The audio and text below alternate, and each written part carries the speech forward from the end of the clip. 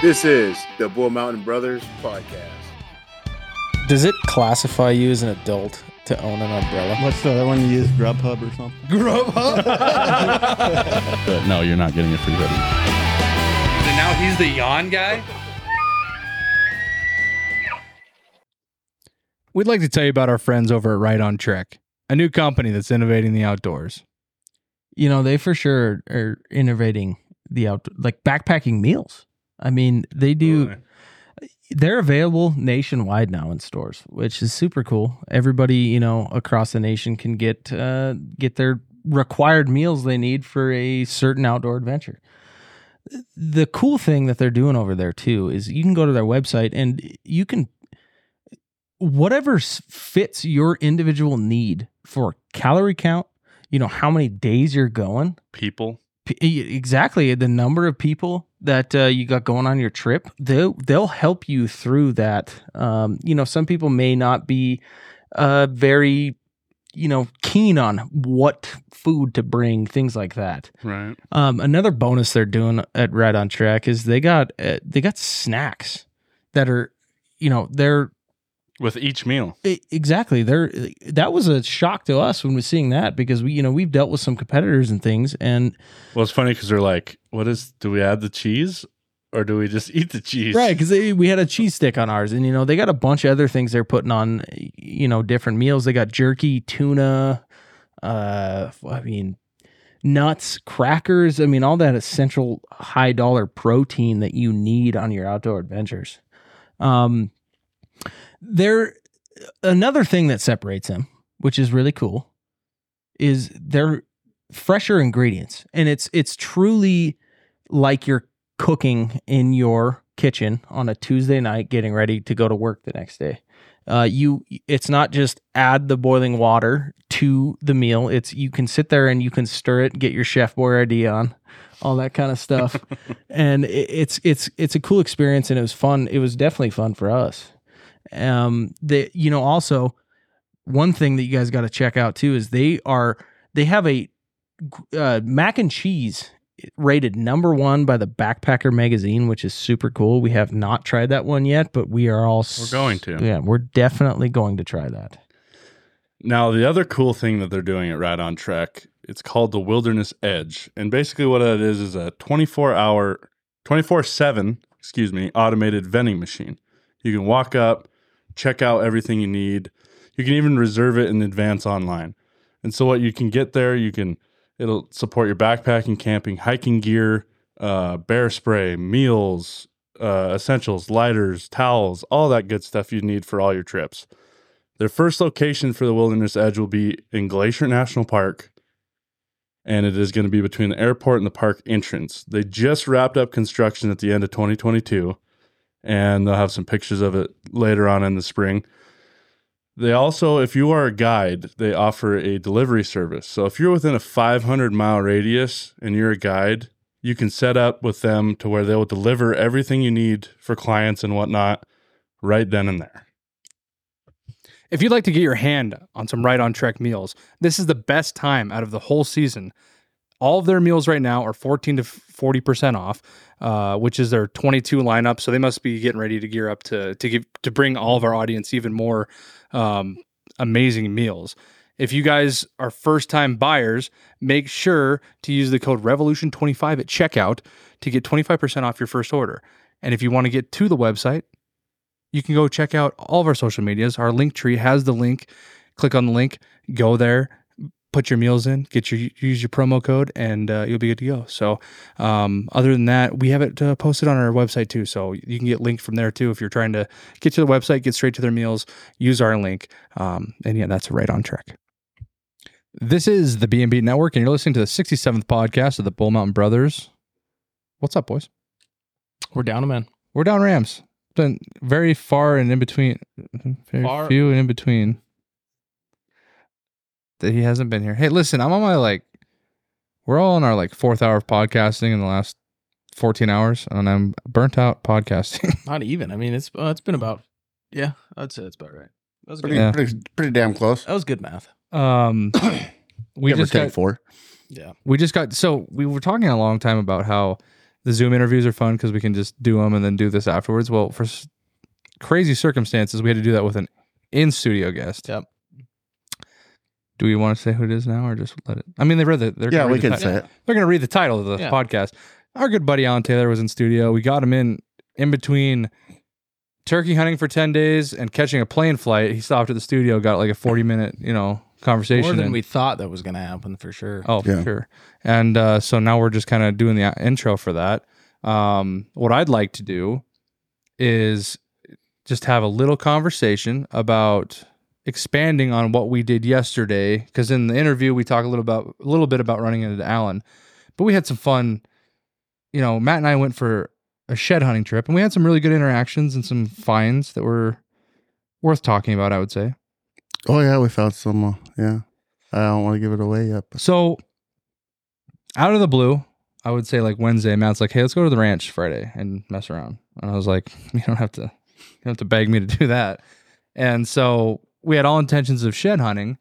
It's just one of those deals where you do it on a random day. You don't, like, do we want to get up at like 4 a.m. and go drive all the way there? Or do we want to go, and Matt really wanted to just go hang out with his dad. And then of course, Alan Taylor. And so let's just go there Thursday night. We threw some cots in or sleeping bags and the way we went. Yeah.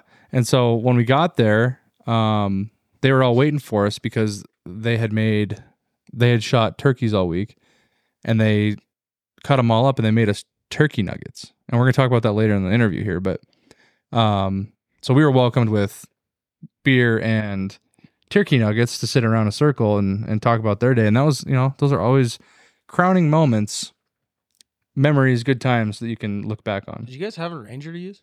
Yeah, we did. We hauled ours out. So there was 3 of them out there. And yeah, we wrote it in. We left the truck at the... We went to bed about 11, and about 3:30, Trapper Dave started moving around, and I got up about 4, and Riley got up about 4:30. And on a trip that we really could have slept in until like 10 o'clock. Yeah. But I'll tell you what, we had so much accomplished by 8:30 in the morning, though. I'm like, I really want to just get up at 4 o'clock in the morning there, to be honest with you. Every time we are out there. You guys kind of do pretty early usually, right? Yeah. 5 or 6 o'clock? It depends. Like, there was a stretch there in archery season last year that Ramsey and I were literally like, I think I was driving out to your guys' house at 2:30, 2:45 in the morning. I believe it. I mean, it was wild. Oh, of course, the time change. Like, we don't have to worry about the time change ever again. So we're gonna be hunting late. It's gonna suck because we're not gonna be eating dinner till like 11:30. Yeah. But so the sun's not gonna come up at Matt 4:30 just kind of either. ran right over the thing he can't stop talking about in person. So I'm surprised you didn't talk about your favorite part of the whole deal. He's not gonna get it. But we've talked about spike camps and this and that at that place forever. Well, him and I knew that the cabin was filled with guys. So he's like, well, I have these cots. We could sleep outside. And I was like, hell yeah, we got those. What are those sleeping bags that Ramsey has and Matt has? Like Outfitter, Cabela, like giant ones. It's like, we got them. Let's just use them. And nonstop, he's just been talking about how that he'll never sleep inside the cabin ever again. Because it was amazing. He slept so good and it was so peaceful. Was Dave at the cabin? Yeah. It was. So you guys that was a full cabin then. There was You know what? 7 total. All honesty, and 2 dogs. the cabin was full, but we bring more shit with 4 of us than they had with 5 days of hunting. Yeah. Well, I mean, you think about like when we go out there though, we're literally hauling a tote of camera equipment. I know, but we got bags and this and that. And I mean, they really, I was impressed. Yeah. What was With nice how- too, like being outside, is you could just like throw your bag under your cot. Yeah, but think about this though too. With those guys, they're flying to get here, Yeah. so like they're already trying to be as efficiently light as possible. Right, and that does make sense. I mean, they really have their gun in their bag. But all honesty, it made me like question why I take so much shit with me. yeah. You'd rather have more stuff and not run out of it than, like that's like the beer thing. Like we always bring way too much beer, but it's because you'd rather have a beer there and not be sitting there and go like, oh shit, we don't have any more beer. You know what I mean? Well, I think Well, it he's says also, it's a trip to town. he's also throwing out all these ideas now about how like we're just going to start sleeping all over the ranch, which I feel like you and Ramsey would be down for. Yeah. Like just random, like, and the weather was so beautiful. Why not? let's go sleep in the house up on the hill. And so Matt talks about like, even though we're out there, like we've been legitimately like shed hunting, like hard. Like if we find, so we'll talk about in the interview how we found we went to go look for one that we had someone gave us a clue on, right? And we stumbled across one on the way there. So instantly what we do is we're going to get out and we're going to grid for about, I don't know, like about a 600-700 yard grid, maybe even more. 1,000-yard grid. The other one was huge. Yeah, and look for the other one because that's what they say. Whatever, we're gonna try and find the set. That's part of the game, especially on a place where 9 times out of 10, no one else is gonna pick it up, right? And so, like, we were doing it pretty hard, but at the same time, like Matt always says, when he's out there, like we're looking for stuff for archery season all the time, new roads, new camping spots, new this and that. And so, what we were actually doing before we found any legitimate sheds was looking for places that we could get back into the sticks and for archery season and camp and be in the elk country when you wake up. Have you guys ever thought of like the idea that Ramsey and I have now for archery season that we're doing for the mountains? We're doing 4-wheelers instead of bringing a Ranger. Have you guys ever thought about doing that? I'm sure it's been definitely thought about. We thought about it, but where we're at, there's roads everywhere, so it's nice having that cooler and throwing shit back there. And yeah, and I think that I get what you're saying, and it's definitely been thought about. And we've actually really been considering doing that for shed hunting because you could just get in places better. Yeah, I mean, for us, realistically, like us going to the mountains, we can't drive everywhere, right? Like you guys can, but also it makes it easier because we're not like bringing the Ranger up there is kind of a hassle. Oh yeah, 4-wheelers would be a lot nicer, less fuel. Like you were just saying, we're packing less things. Well, no, you guys could really, if you really wanted to, you could not even have to have a trailer to get the ATVs up there because you could just borrow Dad's deck, throw it in the back of the truck. It's true, and you would never even have to bring a trailer. Well, the problem is we're more than likely bringing his small camper, so we couldn't put the deck on at that point. But true. That's the only thing we're thinking of is like we'll just probably he's just gonna probably pull doubles, like because with a smaller trailer and just throw 2 4-wheelers on. That's a lot, but it's doable. Because I mean, outside of bringing 2 vehicles, how else do you do it? The other thing we thought about doing was you sell the 5th wheel and get a bumper pull. Are you guys looking at like just having a main camp to come out of every day? Or are you guys kind of thinking about a spike camp on top of the main camp? Ramsey's been talking about doing like spike camp and stuff, and I'm like, dude, honestly, if we're there with 4-wheelers, we know that valley that we're going to be hunting, and it's not that far from where we would like to camp. So we're like, we could go in there all day and then be driving just out the park the ATVs and then make sure you don't. The biggest thing, like for me and Riley, or for me personally, I can't speak for Riley, I guess, but we've been talking about this bike camp and staying out in the woods for 6 years, 5 years hard, probably the last 3, to be honest with you. But I just one time want to be in the thick of the shit in the morning when I wake up, roll out of my cot. Hear bugles. He wants to And wake I'm up to there. elk bugling. Yeah. I think it's just awesome idea. It's fantastic. Because I just like one time without no Ranger coming in, no 4-wheelers. You come in the night before, you set up, you stay there, and just see, is it a game changer? Like Dan says all the time, we should have a part of the ranch that is no vehicle access, period, where it's walking only.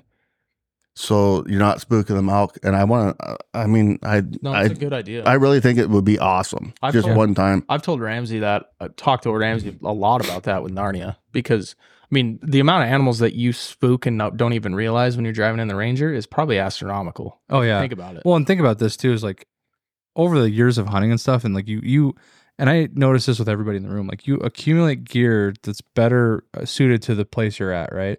And so now that we have these cooking utensils, these sleeping utensils, like all this light gear, all this stuff that we can just cart into this, locations. Yeah, we're set up to do it, and you might as well. You could, because that was a little thing at and now we have Right on Trek too. The ease of this too. Yeah, and we've talked about using those a lot now too. Right on Trek. And we're not going to be, the cabin has become a luxury that we don't absolutely have to be in every single day. Now, could we go up there and take a shower? Could we go up there and take a nap? We're going to do that for sure. Yeah. But we could spend a day or two or a day and a half without even stepping foot in a wheeled vehicle. Yeah. And really see how that changes our hunting, because we have big goals for this year, Well, and I think the difference is there's going to be, 2,000 head of cattle on that south end up by camp this year. Well, the elk will come through on cattle, but they don't love it. They don't love to be in the same area. They'll water and then they'll move on. So the north end is going to be cattleless this year. So, but it's a 45-minute drive in the Ranger. And like Sean hit it on the head. What are we scaring in that 45 minutes? Mm-hmm. And you don't like the ones you see, it's too late, right? But like imagine the numbers of the deer or the elk that you don't see that you spook, And I would say too, like, think about like the places that we hunt on the one end. It's all comfortable to us, right? It's not like out of the realms of like, is there going to be elk? Like 9 times out of 10. I don't want to say it's easy hunting, but it's it. Yeah, It's inside comfortable. and out. Yeah. Like, that like 9 times out of 10, you go to this one spot, you do some calling, you're probably going to pull some bulls in. The north side of the place, like there's definitely elk, and you've shot elk over there. But it's so far away from your location where you sleep that like to go there every single day is a pain in the ass. But if you're sleeping over there, you can start finding these wallows that we find on the other side. These wallows, these water sources, these elk highways, stuff like that. And I know, and we're going to talk about here in a second, why, like, and I know he's always said this, like, there's big ass elk over there. That's why his other guys won't leave the place. Yeah. I have always known that, but like I said, the other place was always comfortable. It was easy. And again, like, you don't want to say easy because it's never going to be easy. It's not like you're tying him to a tree or anything. Like, But we were able to get up late, and we knew, okay, we woke up 20 minutes late this morning. This is what we have to do now, and to get ahead of them. What about the option that you guys can get a pickup to a spot on the north side, right? Oh yeah, for sure. So I'm sure you guys have talked about it, but what would be throwing a bunch of stuff that you need for a 4-day hunt in the back of a truck and then popping a wall tent up? Which actually we spoke about last year because we were going to haul in water and haul in. Yep, we were going to do that. All honesty, the cots that we have, seriously, was like 2.5 minutes to put them together. And if the weather is decent, I don't even want a tent. Like, we're just going to go, and wherever need one, yeah. Wherever we see the elk at night is where we're going to have a dry camp. When we say dry camp, like no fire, no nothing. Yeah, we're eating mountain houses at it because Matt, he's a jet boil. I could probably accumulate one by then. And it's not it's right on track that we're going to be using, buddy. Oh, sorry. I don't know why I said that. Right on track. Please don't pull my sponsor. I've never eaten a mountain house. Why did I say that? Okay, so the cool thing is the client that just left with Alan, he had a suitcase of Mountain House. And we're like, no, wrong. And we introduced him to Right on Track last night. We should have gave him one of these last night because he was all like, he was hard on for Mountain House. And I was like, dude, I wish you could just try this once. Just try it. It's life-changing. Did you tell him the code to use? Yes, yeah, we told him everything he needed to know. If he does it, that's on him. But so anyways, that was part of the adventure, was just like, when we have this free time, it's like, because we've talked about before, you never know, like, Matt's legs could get cut off tomorrow. Sorry, you fucker. I don't want to put that evil on you. Jeez. No, but the thing is like I hear Trapper Dave stories, I went here, and where I stopped for the night is where I slept. It wasn't a camp. It was just, that's where I was at. Put my sleeping bag down, put a tarp over me. It was a night. Like, I'm not going to go that hardcore. Like, I'm going to have a cot, but I really want to try it. Like, I ain't kidding you. I slept so goddamn good outside the other night. That was the best sleep I've had, no shit, in probably 3 months. And what's nice is I'll probably always bring those heavy sleeping bags, and then I'll bring a light one, and I'll either sleep on the heavy one on top of it, it's more cushion, or if it gets cold as shit, you have it. You just leave them laying out there. Who's gonna mess with your sleeping bags? Just get a pad. Just get like a nice sleeping pad that's like an inch thick. And that's what he's talking about, like just sleeping out under the stars. And I think you'll agree with this too.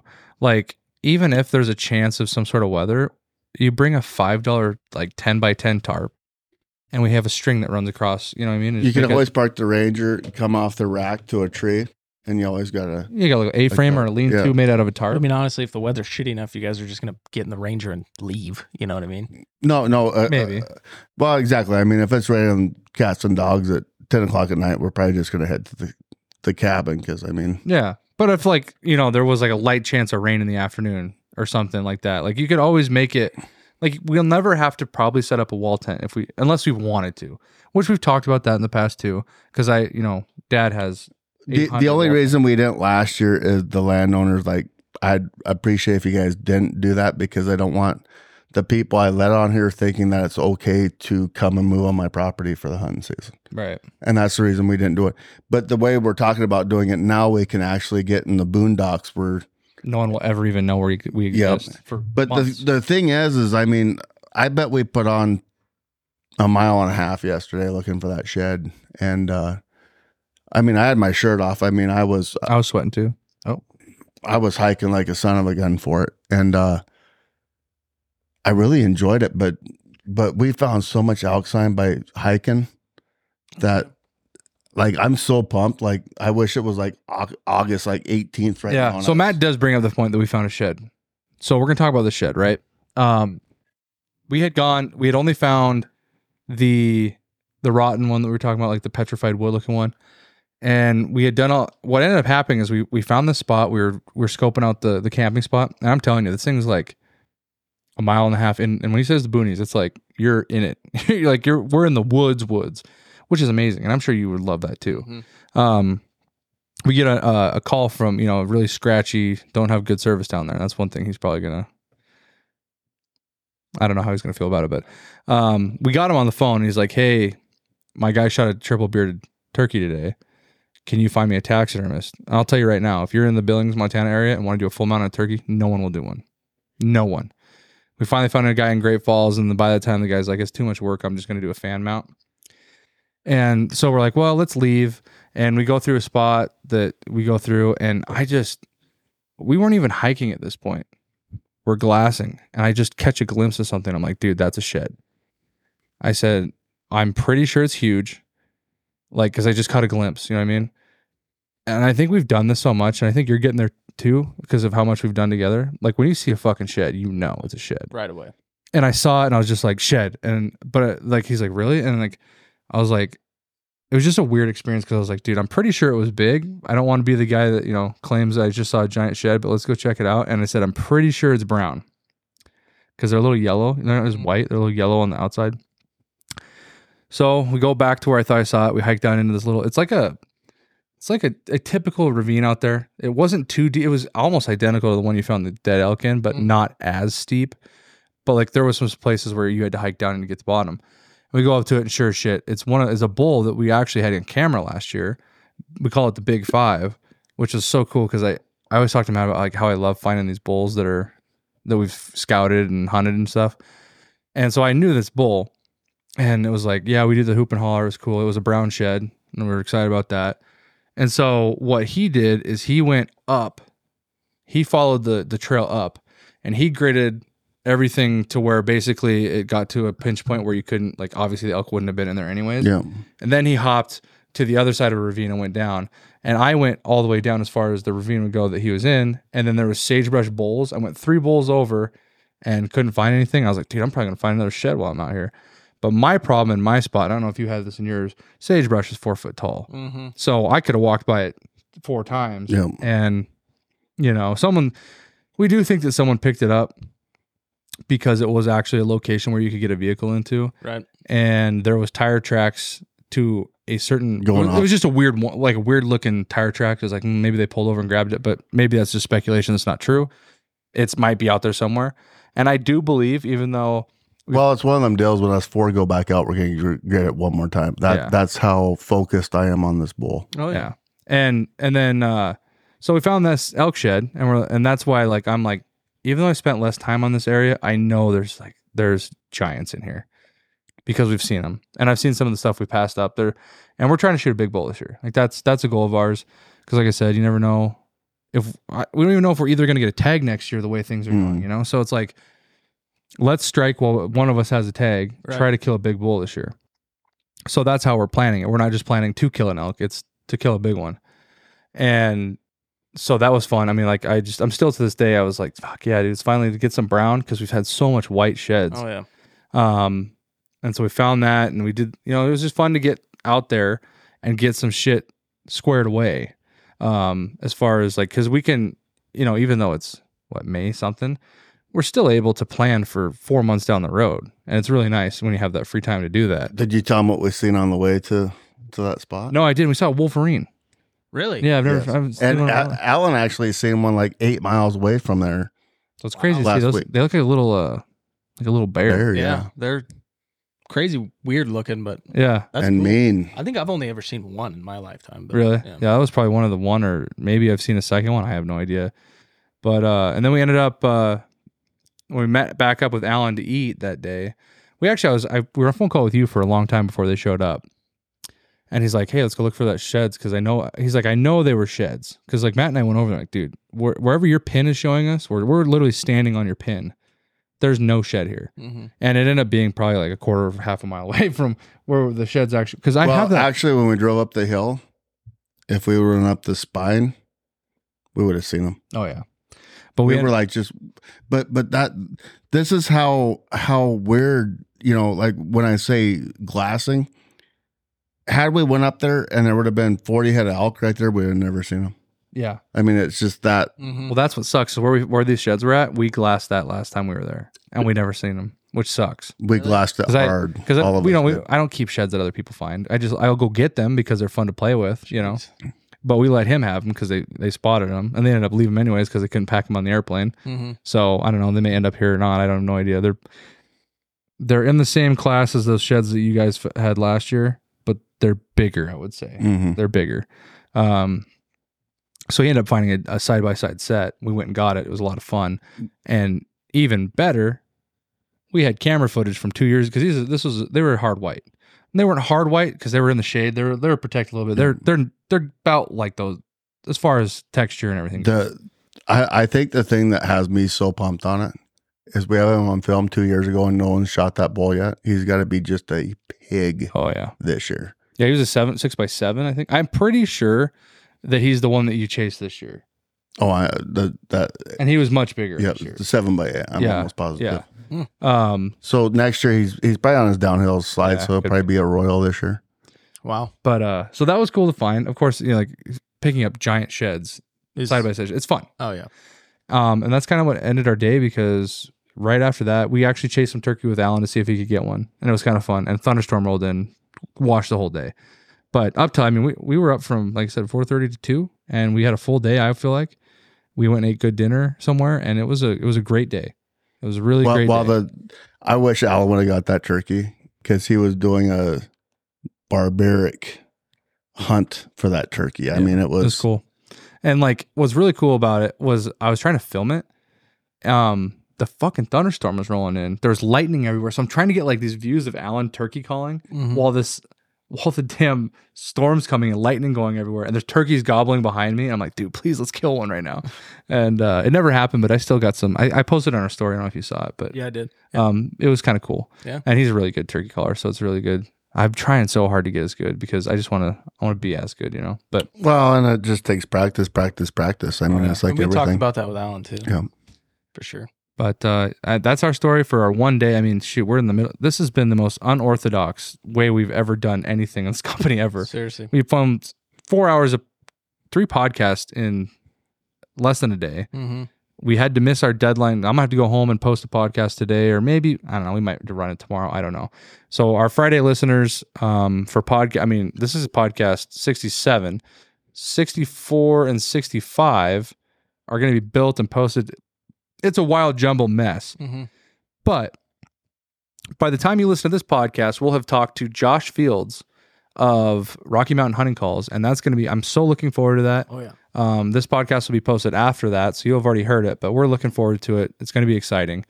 Unfortunately, with time constraints, I think we're pretty well done for today. But yeah, that was a fun shed hunting trip, and we've got some more stuff. Our turkey hunt's going to be in a couple weekends. We're looking very forward to that. We might probably next week.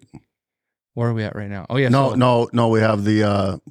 I guide next. We're going to be at the Squire. Yeah, you guys are at the Squire next weekend. We'll be at the Squire. And then the following weekend's a turkey hunt. We'll probably try to look for some sheds while we're out there, because the guy that we're with is super chill, and I think it'll be just fun to definitely be doing some shed hunting. Because I know there's more browns out there, tons of them, and Matt and I hit, I don't know, 5% of what we were going to do on that whole area. That thunderstorm screwed us. Because we were going to go back. We're like, dude, when we found all those white sheds with you guys, we're like, dude, this is usually like kind of where they winter, whatever. And so after we heard that girl found that brown shed a couple weeks ago, we're like, dude, that must be where they're living. They must be over on that whole other side. Like there's a whole, Matt calls it the Badlands, like the backcountry and stuff. Like I could almost bet you $1 million we could go find a brown shed back there. Oh yeah. And with you being there and stuff, the hiking possibilities, you know, between the three of us, and like we could go find some. It'll be fun. It's gonna be a good 3-day trip.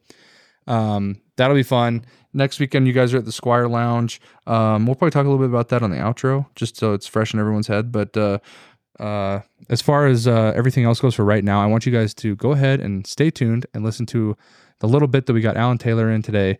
It was a good time, and we're gonna run it right now. Today, we are here with a former interview, a top listened to episode, a highly requested guest of ours is back. He came in on a whim. He's going to be here for a short amount of time, but we're glad we had him. He's here on his turkey hunt from Georgia. Give it a hand for our buddy Alan Taylor. Alan, what's going on? Oh, not much. It's been a long week, 10 days in Montana. You look a little rushed. So, yeah, it's just been Looks like he's been on the red eye all night. yeah, we'll be tonight. We land, I think we land back in Chattanooga around 10 minutes after 12 in the morning. Very good. It'll be 1:30 before I get home. So we're just going to get right into the meat and potatoes here. What everyone wants to hear. We haven't been able to talk hunting stories for a bit because none of us have really been. I mean, we've done some shed hunting stuff. That's what it is. Somewhat turkey hunting. I mean, kind of. Yeah, nothing crazy. And we've been doing a lot of like our last podcast we did. It was anything under the rainbow. We talked about small business. We talked about what was the thing you brought in? The first vehicles, and it was fun. I had a good time. But now we're back to some of our meat and potatoes. What we want to hear is let's give a little background first. You've been here for what, 10 days? 10 days. Slaying them. Got 2 groups of turkey hunters going in. This is a passion of yours, correct? That's right. Chasing Merriam's. I mean, you do a lot of Easterns back home. Yeah. Turkey. We got a turkey guy in here. And we always talk about we love having these guys that are just hardcore turkey and whitetail guys because it's a different feel than what we do, you know, high mountain, mule deer, elk, whatever. Sure. So let's start with when you came in, what your goal was, what you were actually doing out here, and let's just hear about how it all went. Yeah. So as typical, it's hunting. So you come in off of last year's hunt thinking this year could be the same. And of course it was not. The birds were tough. So we had the first group come in, immediately went to chasing turkeys. They did not react the same ways as they did last year previously. So, you know, it's been it was a different kind of hunt. The approach is different. So we, last year they were very active. They would respond to the call. They could come in. We fanned a lot of birds in last year. This year they would react on the gobble, on the initial, you know, the initial call, the shot gobble. And after that, it was just a chase stalk. But once you got in within 20 yards to 30 yards of these birds, you could work them at that point. But if you was outside of 20 and beyond, you could not work them. You had to make your approach. You had to sneak in, get in front of them, and you had to set up and wait till they got really close before you started calling.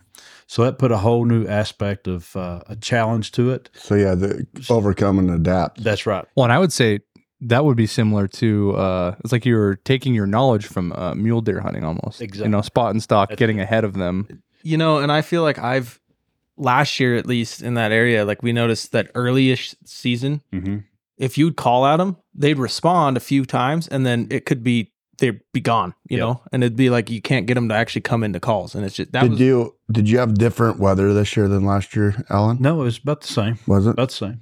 Yeah, we had good weather. I believe the birds are almost finished.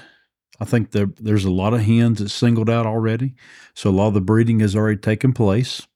So that throws a little different twist to it. We're seeing some bachelor groups of longbeards, you know, mature birds that are hanging together, but yet not responsive. So that tells me that the seasoning is starting to wind down. And how many guys did you have over the last 10 days, Alan? So we had, so be 7 total. And all you guys got a bird, They at all- least one? Yep. Mm-hmm. Phenomenal. I mean, that's... Yeah, That- we were doing sets every day. We had sets, and we worked an average of anywhere between 16 and one day I worked 24 birds in one day. Wow.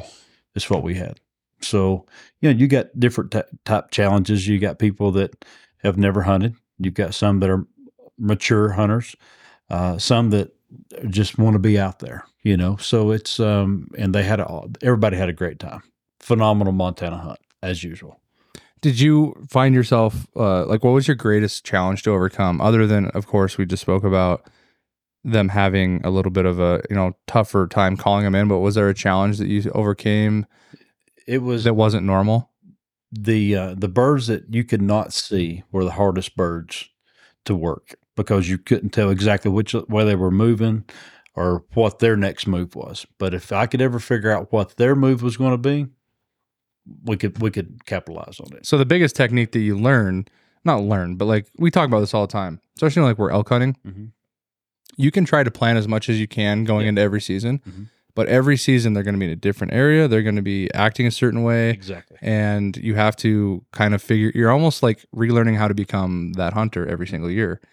And so was there something, now I'm gathering mm-hmm. that the thing that you just spoke of, getting ahead of them, blah, blah, blah, was the, figure, the factor that made everything work. But was there anything else that you kind of not learned, but, brought out of your toolbox that changed, the course to be successful? I mean, we just said you were successful on every single person out there. Yep. Was there anything else that you did that was just, you got a little bit of excitement when you did it because it worked? Yeah. I have that squeaky squeak call, that I do. And whenever I could get the birds within that 20-yard range, that was very successful, to be able to squeak those birds in. It's a little quiet squeak that works very well on these Merriam birds. And it was, it's very fun. And the hunters enjoyed it. That was a big thing too. It really, because the birds get really pumped up.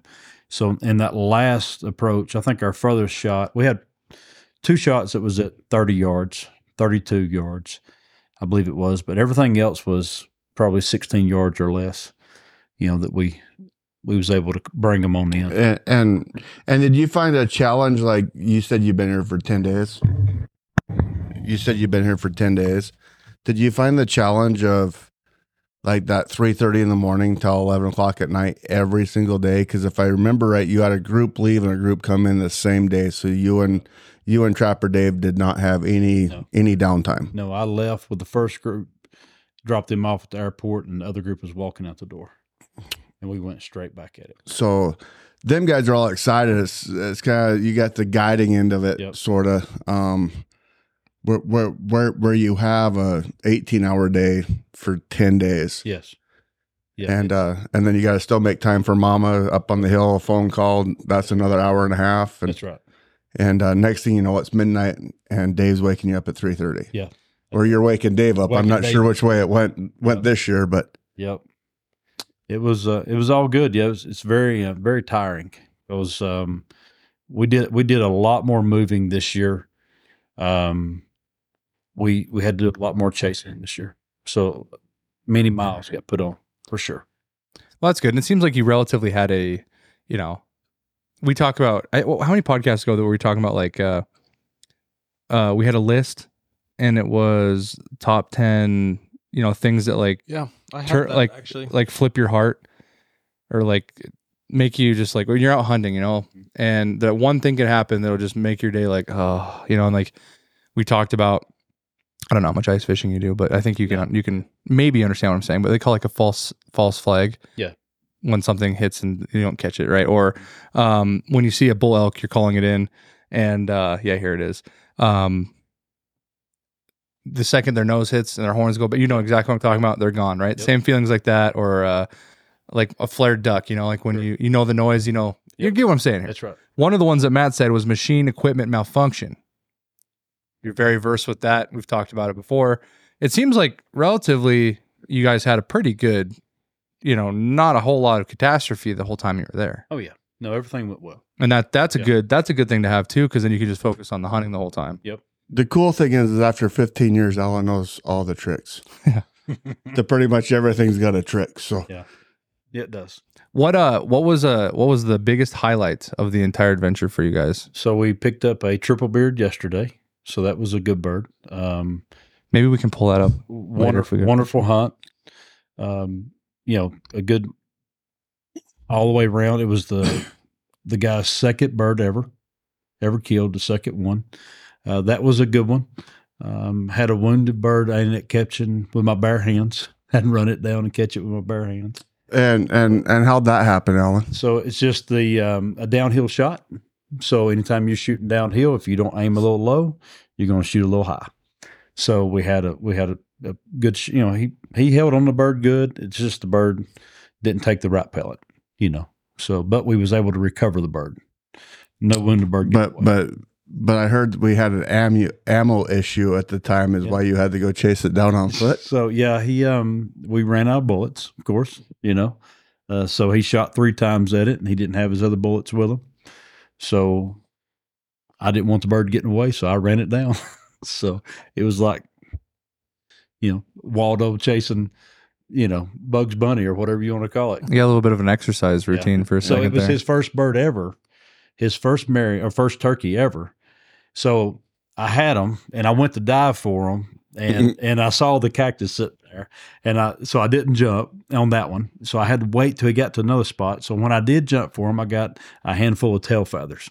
So I pulled his whole fan out. He left 3 feathers all left in it. So I looked at him. I was like, oh no. So I just dropped them all in one spot, and I kept going, and finally ended up running them down. So, but it was fun. That's neat. That's cool. That is pretty cool. You can relate to that, I'm sure. That's probably not the first time it's happened to you as a waterfowl hunter. Oh yeah. Yeah, we've had many times where we've had to chase down geese. That's right. But I would say that would be it's comical every time. Mm-hmm. That'd be like one of the hardest things, because I'm not like a waterfowl guy at all. Recently just got into turkeys.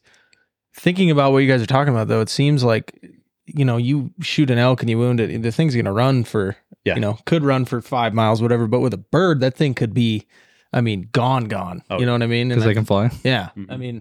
It was tough. Which I'm sure has happened in the history of turkey hunting. Well, and the coolest thing of all, Sean, is Riley and I were able to go out there on Thursday, and we were able to eat some of the bounty that Alan does, and he calls them turkey nuggets. I really wish Sean could try them.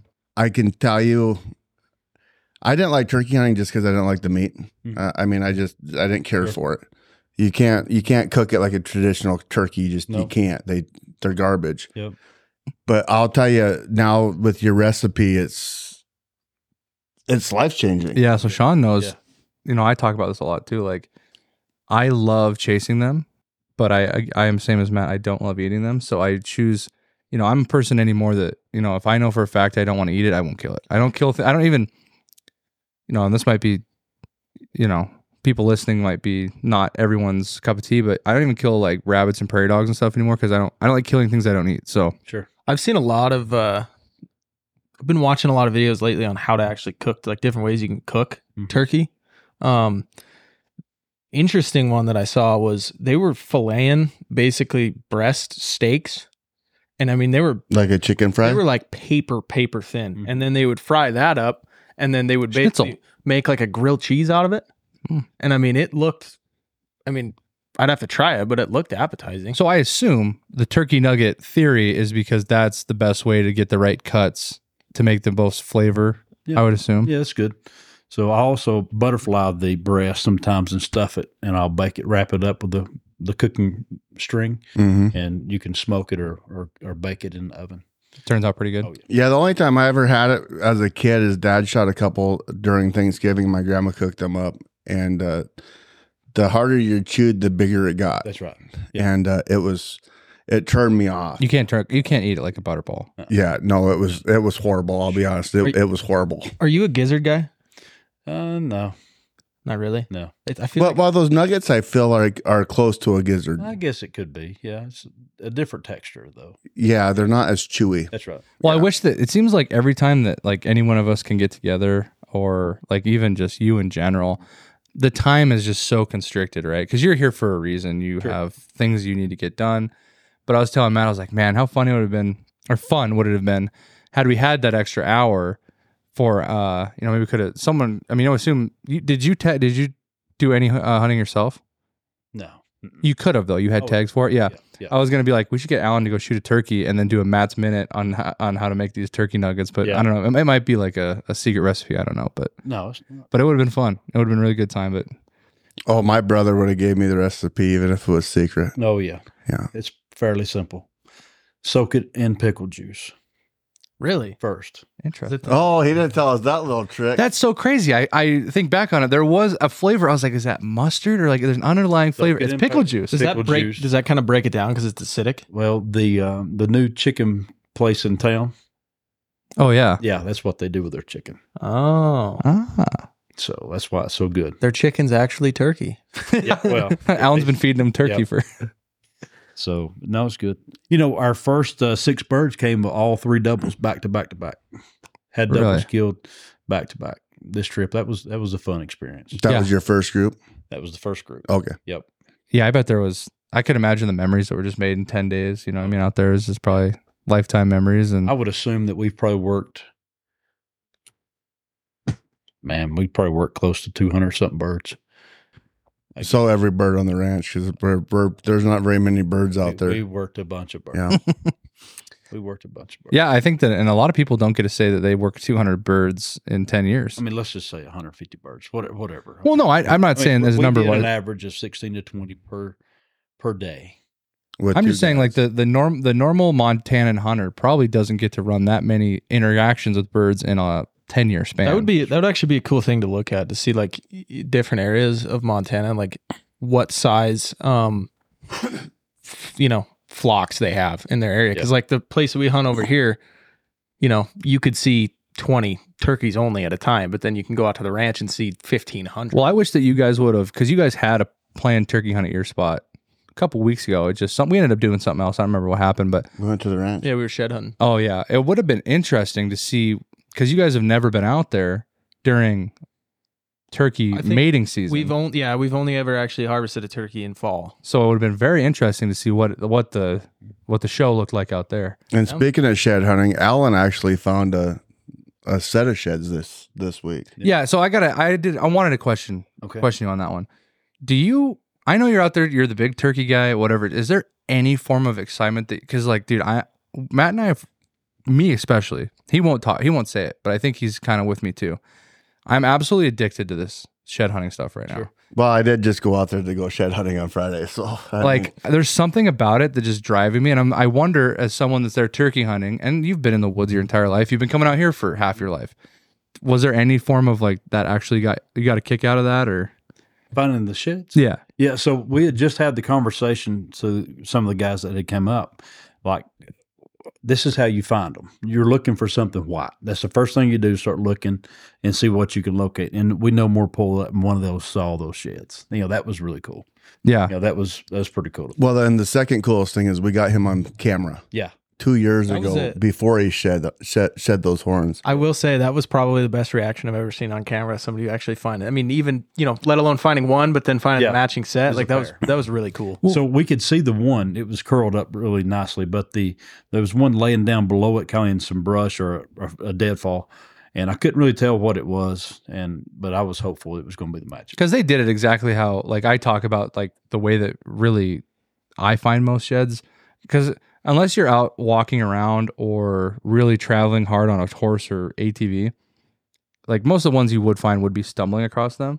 But if you want a high percentage chance of finding them, you're going to glass them up, Sure. right? Oh, yeah. And you have to be at the right angle. I mean, you could have been 400 yards to your right, never seen them. Or 20 yards to the right. Yeah. Depends Your on what eyes- 2 foot could Yeah. have changed your view. Your eyes deceive you so badly when your goal is just to go out and shed hunt. I mean, the problem is I always like looking under trees, and that's the biggest thing, where you'll see a branch that looks like a mule deer shed or something, and you're 800 yards away from it. And you're like, is it worth going over there? Mm-hmm.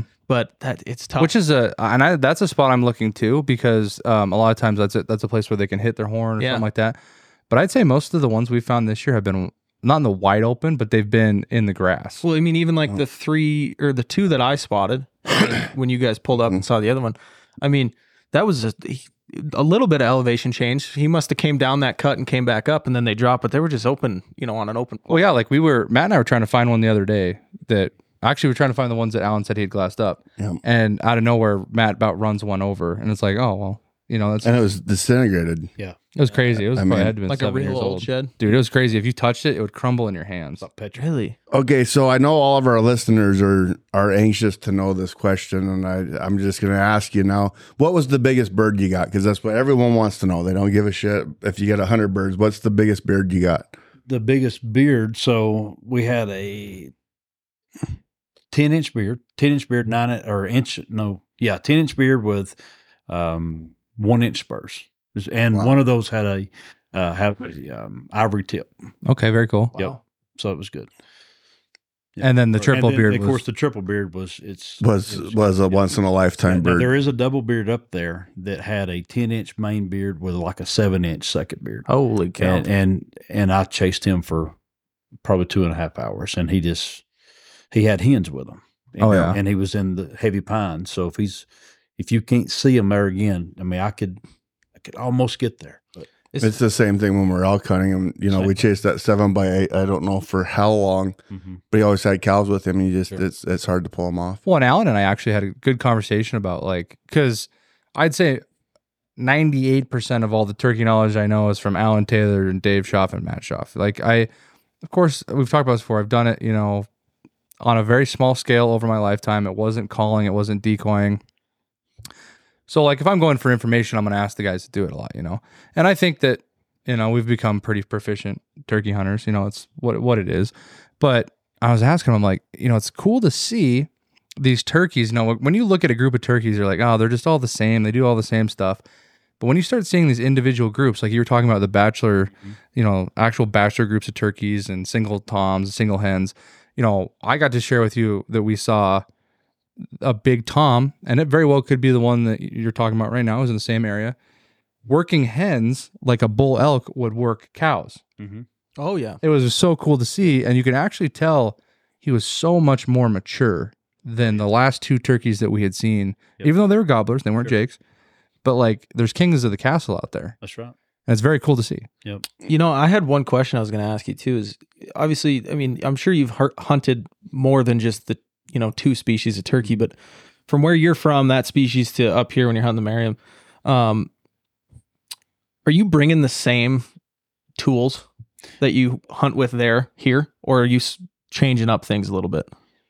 So it's like an adjustable wrench. You can use it to undo multiple things. So yes, I'm bringing the same tools, but they're not used the same way. Okay. Yep. But it's taken you how many years to really understand the Montana bird? Oh, this is year 23. Yeah. So, but it's just being around them. That's how you learn what to do different, because everybody calls at them. But we can pick up the phone and call anybody, but to be able to pick the phone up and have a conversation with somebody is totally different. Absolutely. And so that's the same thing with the way you hunt. You've got to know how to. You just got to learn it. You got to spend time out there. I have a perfect example because Alan and I were sharing this at another time yesterday. What he's talking about is anyone can make a noise. There was a joke with I'm sure you're aware with Meat Eater. You've heard of them and stuff. I remember there was a running joke for a while that the rumble strip on a highway will make a Merriam gobble, right? Or a slam door. Same thing I think is with because I told him, I said, here's a video of me turkey calling. Do you have any critique? And he said, yes, I have critique. Because in my mind, I'm they're responding to me every time I must be doing something right. Mm-hmm. And he's like, well, just try this next time. And it's it's very interesting. There's an entire code to the process. That's right. So the thing that a lot of people forget is that you're not calling the turkey, if you're hunting, you're not calling the turkey to get them to gobble. You're calling the tom to have a harvest. Does that make sense? So there's a big difference there. So I can sit there and make them gobble. Just all the time. but that's not what we're after. We're after to get them to come to you. So you have to learn when to call, when not to, how much to call, what type of call to use. All that plays the part. I totally agree with that because you get like a lot of people that, that are getting into archery elk hunting, and they go out there and they assume that if they can make them make noise, that they're doing it right, and that's not always the case. Well, and it's a big deal on us. I mean, you can call, but you overcall them, you'll get them to, they'll turn and run. Yep. But sometimes you got to call and go for 25 to 40 minutes, and your guy's going, what are we doing? You're like, just wait, he's coming. Yeah. Yeah. And then especially down on the river bottom, and you got little signs that you can hear, like on the river bottom, you listen for pheasants. That's your big deal because they'll kick a pheasant up on their way, or ducks will come up, or you'll hear twigs breaking. And it might take, the longest bull we ever called in was like 4.5 hours. Yeah. Oh, yeah. Dave, I even was like, this is stupid. What are we doing? And he's like, he's coming. And I'm like, bullshit, he's coming.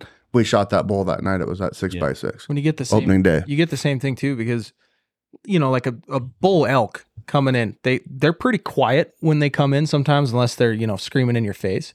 You'll hear twigs break and things like that. But with a turkey, if that thing isn't singing, you have a general idea where it's at when it's coming in, but those things are, tiny. They're coming in silent. You got to know the signs too. You got to understand if you can't see that bird, you got to, if he's strutting, he's gonna be spitting and gobbling, spitting and drumming, not gobbling. Sometimes they'll come in silent, or you'll hear the wing drag, like he'll get in some leaves or in something, and he'll be dragging his wings. So there's a lot, and also the hen.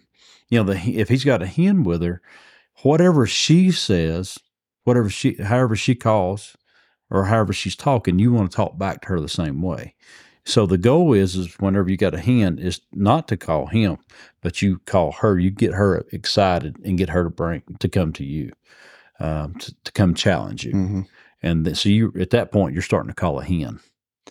Instead of being a hen, you're actually calling a hen.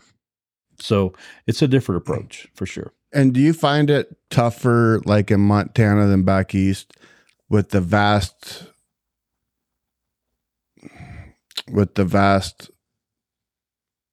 bigness, like the ranch being so big? Well, I prefer, it's easier for me to hunt a bird in the wide open, especially with rolling hills. Now, if you're on a big flat, you're just, it is what it is. But I had rather hunt the open areas. Like back home, you asked me how do I call, or what I do the difference. So it's the same call, but at home, if I'm hunting eastern, there's so many people riding up and down the roads at home. It just starts calling out the window. They'll stop and just start calling or whatever at the birds. So they get really call shy. When you're in a remote area, you don't have that as much unless it's had hunting pressure. So back home, I'll take a long stick and I'll throw it out beside me in the leaves, and I'll imitate the hen scratching. So I'll do some purrs and some light yeps, a little bit of putting, not much. I'll call every 3 to 5 minutes, but I'm scratching constantly, because every time I'll scratch, a lot of times those gobblers will gobble, because he hears that hen's over there working around, and he's bringing himself to me just by scratching. So you don't even have to have a turkey call. You just got to know how to be a hen, because, it's hard to beat the live thing. So you got to be as lively as possible to be the real deal. No, that makes sense. On the comparison of, archery elk hunting and turkey hunting, a very efficient way that you can elk hunt, right, when you're in the mountains, is you could be driving on those trails and get out and basically do a locate bugle into a canyon. That's it. Can you do that similar thing, turkey hunting? You can. You can? You can, yep. Okay.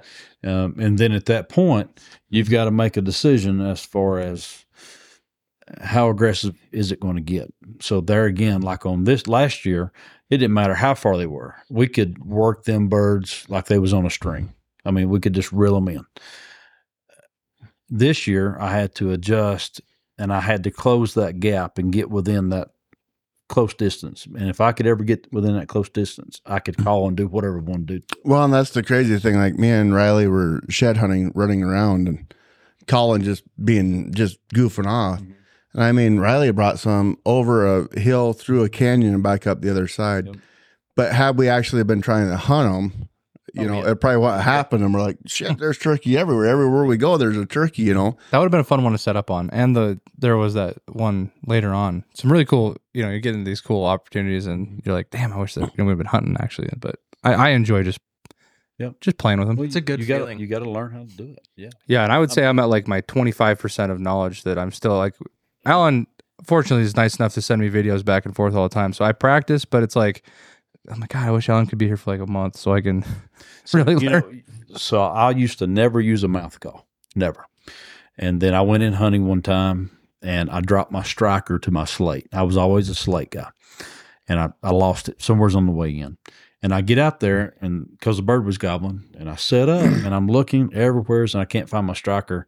I had no choice but to put my mouth call in. And from that moment on, I could blow it. You know, I could make a sound, but to my ear, it didn't sound right. Just didn't sound right. But from that moment on, whenever I called that, like you're saying, you called those turkeys and they came, I knew I trusted myself at that point. Does that make sense? Mm-hmm. Sometimes we don't trust ourselves because we think we're not adequate enough or good enough to use it. Best thing to do is go out there and just call. Yeah. Have you noticed that And with elk try. hunting, elk calling too? Absolutely, yeah. Yeah.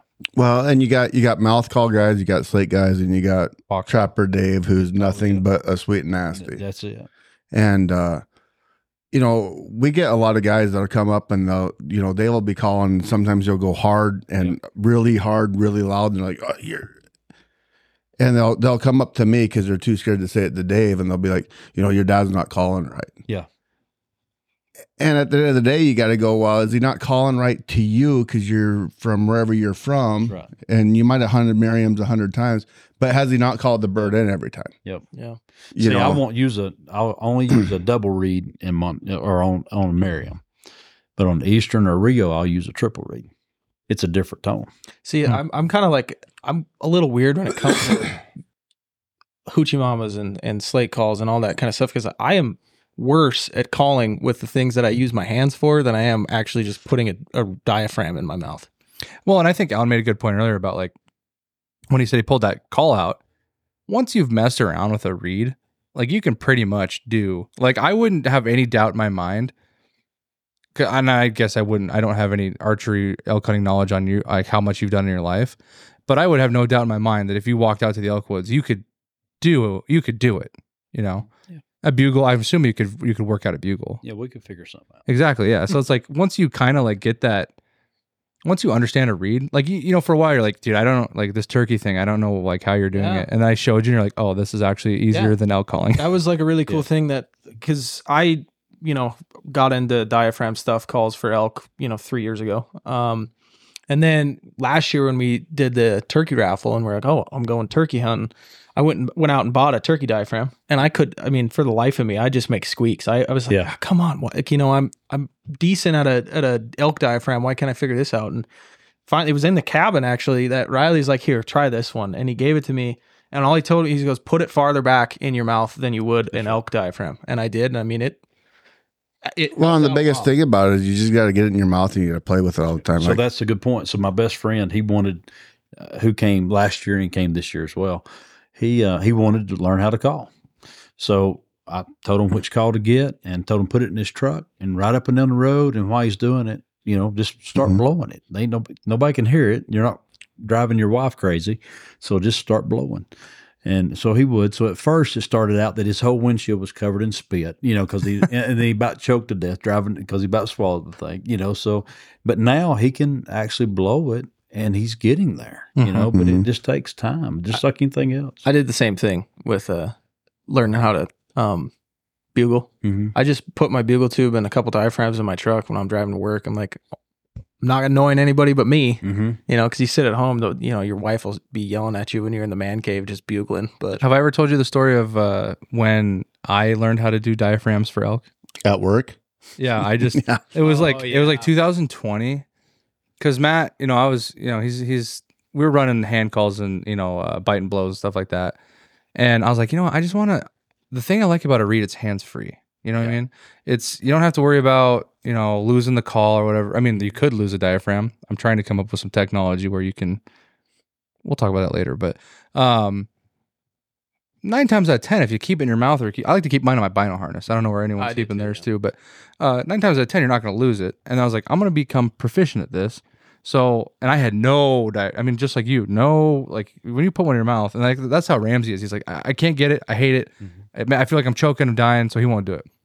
And that's the same way with Trapper Dave. He won't. no. You couldn't. No. If you said you have to do this to survive, he'd be like, "Well, put a bullet in me because I'm not. That's right. I'm not doing it." You know, the biggest reason why I think they're versatile is that using diaphragm calls is because when you're archery hunting, your hands are, doing something else. And when you got a guy up, 80 yards above you that's calling in elk for you, and then that bull comes in and you need a cow call where in your location to stop him to get a shot and you're already drawn, it's a little hard to try and grab your hoochie mama and give it a squeak versus just, One, two. Well, same thing. We're trying to run a fan now.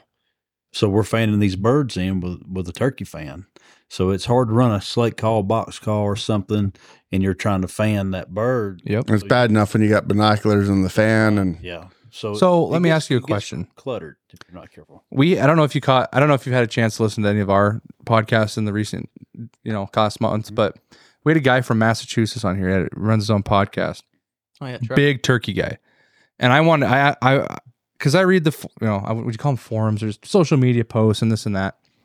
And, a lot of these guys talk about how decoying and fanning is like frowned upon down south and down back east. And we talked to Trevor, right? Yeah. Trevor about it.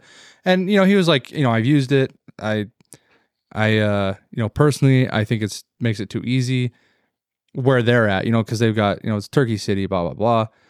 I think it's the best tool I've ever learned in my entire life. What's your whole opinion on, what people think about decoying and how you use it? Like, what's your whole opinion on everything? So number one, I'm not really worried about what anybody else thinks. Of course. And yeah. But because if I'm going to hunt, I'm going to harvest one. That's the way I see it. That's my goal. So I want to do. If that's what works, then let's do it. if you got a decoy, whatever, and that's what I said on that segment too is when you have a paying customer, it don't matter what the hell you have to do Yeah. because they're not there to. Within the guidelines of Yeah. Montana SWP.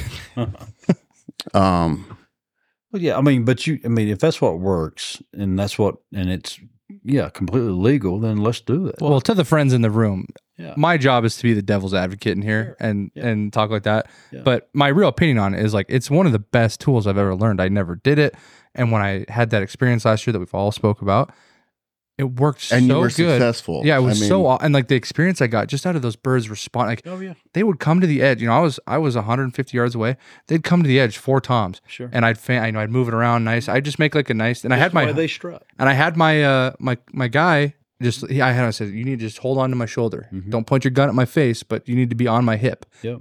We just sat there, and those turkeys would come to the edge, and they'd like they were mad, dude. Like they were just they kept I've never seen a turkey look mad. Yeah. you So think- have you used a jerk string on duck decoy? Absolutely. So tie one to if you're going to use a decoy, tie one on your hen decoy. Yep. And just give her a little bit of movement. And all of ours, if you notice, have the string on them already. Just give it a little bit of Yeah. just a little movement. Yeah. You got to make it as real as possible. I mean, honestly, do you think those people that say the same stuff about, like fanning is frowned upon, whatever, do you think if you didn't have decoys in waterfowl hunting, you'd be as successful as you are? No, absolutely not.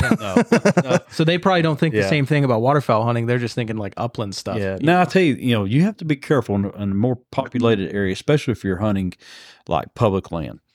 You don't want to go out there fanning a lot where there's people out there because you will get shot. Yeah. And it has happened. The scooting shoots that you see, you put a fan on your barrel and you scoot out there and you shoot them. Those guys, that's a cool gig for sure. Is all of your turkey hunting down there? Like you don't have to wear orange ever. No. Just like Yeah. here. Yeah. Well, yeah, you don't have to ever here, do you? Fall. Fall, you do. In the fall. Yeah, Those yeah, are deer yeah. season. Yeah, right. Yeah. But yeah, so I enjoy it. I want everybody to do what they are comfortable with, whatever that is. I'll be supportive of whatever. If we don't want to hunt with decoys, then that's fine with me. It's just another challenge. Yeah. If you don't want to use a fan and you want me to go with you, then that's okay too. But if you're going to come go with me, I'm probably going to pull a fan out. Yeah. I mean, that's I just will the way too. it is. I So, I wouldn't go. And there's like, we talk about two things I'll never leave the truck with anymore, just based off of real time experience. You can't beat real time. It's just like when you're playing sports in high school. Yep.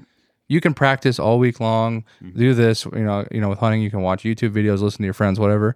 But you're not going to gain the real experience that you need from anything else than game time experience. And I will never leave the truck without a fan in turkey season and a Montana cow decoy, and Yeah. just based off of pure experience. Sure.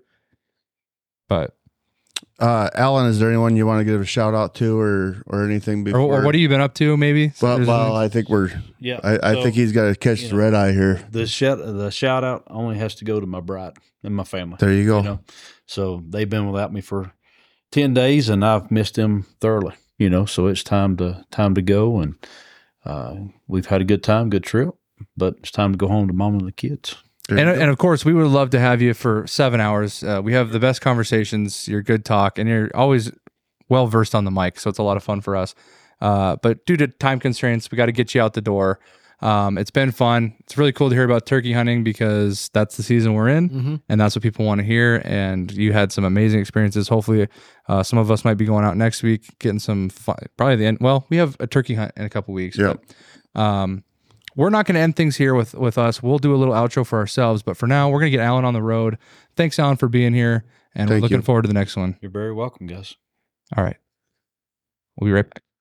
That was a good time. That was I'm really glad to have him. This is getting this podcast. losing people. People are dropping like flies. Not only is Alan gone, but Matt is also gone now. It's me and Sean. We should do a podcast with just the two of us someday. We'll call it something different. We could just do like a Weddle showdown. Yeah, no shit. But yeah, thanks to Alan, man.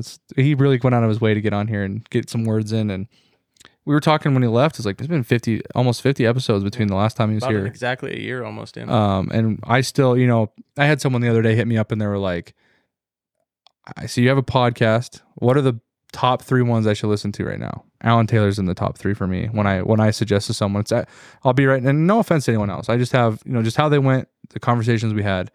My top 3, Alan Taylor, Victoria Lifshitz, and tie between, I really enjoyed the Chance Windsor Josh one with the elk. That was a lot of fun. Or Kevin Bocci. Yeah. But those are my. I liked outdoor drives with Trevor. That was a good one too. And even Nick's was really fun this year. We've had some really good ones this year. Anything from season 2 has been really. I haven't had anything that, like, I was like, we just kind of just did that podcast and put it out. And even last night was a ton. I had a ton of fun doing the multi-hour podcast with Nick. That was fun. But yeah, so we're gonna finish things up here. We have some Bull Mountain Brothers current events that we just want to talk about. I don't remember if we talked about this in the interview, but it's not going to matter because the time that this is posted, I just realized by the time this is posted, we'll have already done this. Yes, everything will. But if I'm just going to say it right now, if you guys made it out to our booth May 13th with Sean, Ramsey, and Matt, and you guys supported us, we want to thank you a lot. That's going to be awesome. It's very weird. I feel like I'm in time travel right now. But that's really cool. Shoot, even by the time this is posted, we might have already done our turkey hunt. Yeah, probably. So, and we may do a double podcast week because we're trying to get ahead. Yeah, somehow. We really want to do 100 episodes, have our 100th episode this year. So we're going to do a couple weeks where there's some double podcasts, and this may be a time that it happens. Yeah. What else we got going? By now, you guys should see our clothing line should be out. We've gone from merchandise, podcast merch here and there to we're trying to be a legitimate clothing company. We're trying to get cool designs. I mean, Sean's decked out in the Coyote shed shirt right now. I got the new hat. Let us know what you guys think. If it's attractive, if you want to buy it, we love it. We just put another order in with some more designs and stuff, and shoot, that might even be out by the time this. I hope so. Could be, but other than that, I think that's it. Yeah, it was cool to have Alan on here. Definitely. Next week, I can talk about this. So I'm trying to think when this podcast is gonna be posted, but within the next week or two, our booth at Broadview Days should be running. So if you guys can get out to Broadview, Montana, starts about noon. They run a parade. They do events at the bar. They have like a little booth deal at the park. We're actually going to run our booth at the bar this year. So we're going to sell tickets for, we got a raffle coming up. That might be announced by now too. It might be. I have no idea. This is crazy. We're going to be running a new raffle by then. And then we're going to be selling all of our merch there. And then Sean and I are going to take the reins on. We're going to try and do like a sports casting deal. They're doing a cornhole tournament, which we're looking forward to because that's kind of up our alley. Yeah, and we have good vibes. I think and we can banter back and forth on. Oh, looks like John's over there about ready to drop a. We need to learn some cornhole lingo. I know something. F&A cotton. I mean, that's going to probably be said a lot. And then Matt and Ramsey, Ramsey's going to be on the 1s and 2s, and the two of them are going to be doing. They're probably going to be running it through the loudspeakers, like where people need to be, and also potentially doing some mic up interviews along. It's just going to be fun. It's going to be way over the board for what it is. Yeah, but that's what we do. We're going to be. I'm excited. So we'll do that, and then like I said, our booth's going to be in 2 different places selling merchandise, and then if you guys want to stay afterwards, they're going to do fireworks and a live band. So. Really fun weekend. That's June 3rd. Starts at noon. That's Broadview, Montana. Check that out. As far as we are going for today, I think we're good. Me and Sean are going to end things up here, and then we got a lot of things going on this weekend. A lot of Bull Mountain Brothers things we got to go home and finish. But for today, this is Saturday the 6th. We're going to end things here for now. Yeah, it was fun. It was a whirlwind, and it's good to be over, but it was a lot of fun on the way. Yeah. Hopefully we don't have to do things like this a lot in the future. Hopefully it's more planned like we like it, but you never know. We made it happen. Fly by the seat of our pants. We made it happen, and I'm proud of that. So as always, catch you on the next one. See you later. I just wanted to take a moment of your time to talk to you about one of our sponsors, F&H Contracting and Fence, located in Billings, Montana. If you're looking to spruce up your yard or want a little more privacy for them summer backyard barbecues, or maybe you just need part of your fence repaired, contact our friends at F&H Contracting and Fence by texting 406-661-7484. From front yards to farmyards and even chain link to vinyl, they've got you covered. Now back to the action. Thanks for listening to another episode of Bull Mountain Brothers. Hey, if you're looking for more Bull Mountain Brothers, be sure to follow us on TikTok and Instagram at Bull_Mountain_Brothers. And Facebook and YouTube at Bull Mountain Brothers. Also, don't forget to check out our B&B store at bullmountainbrothers.com, where you can find some super sweet deals on some seasonal merchandise and outdoor gear.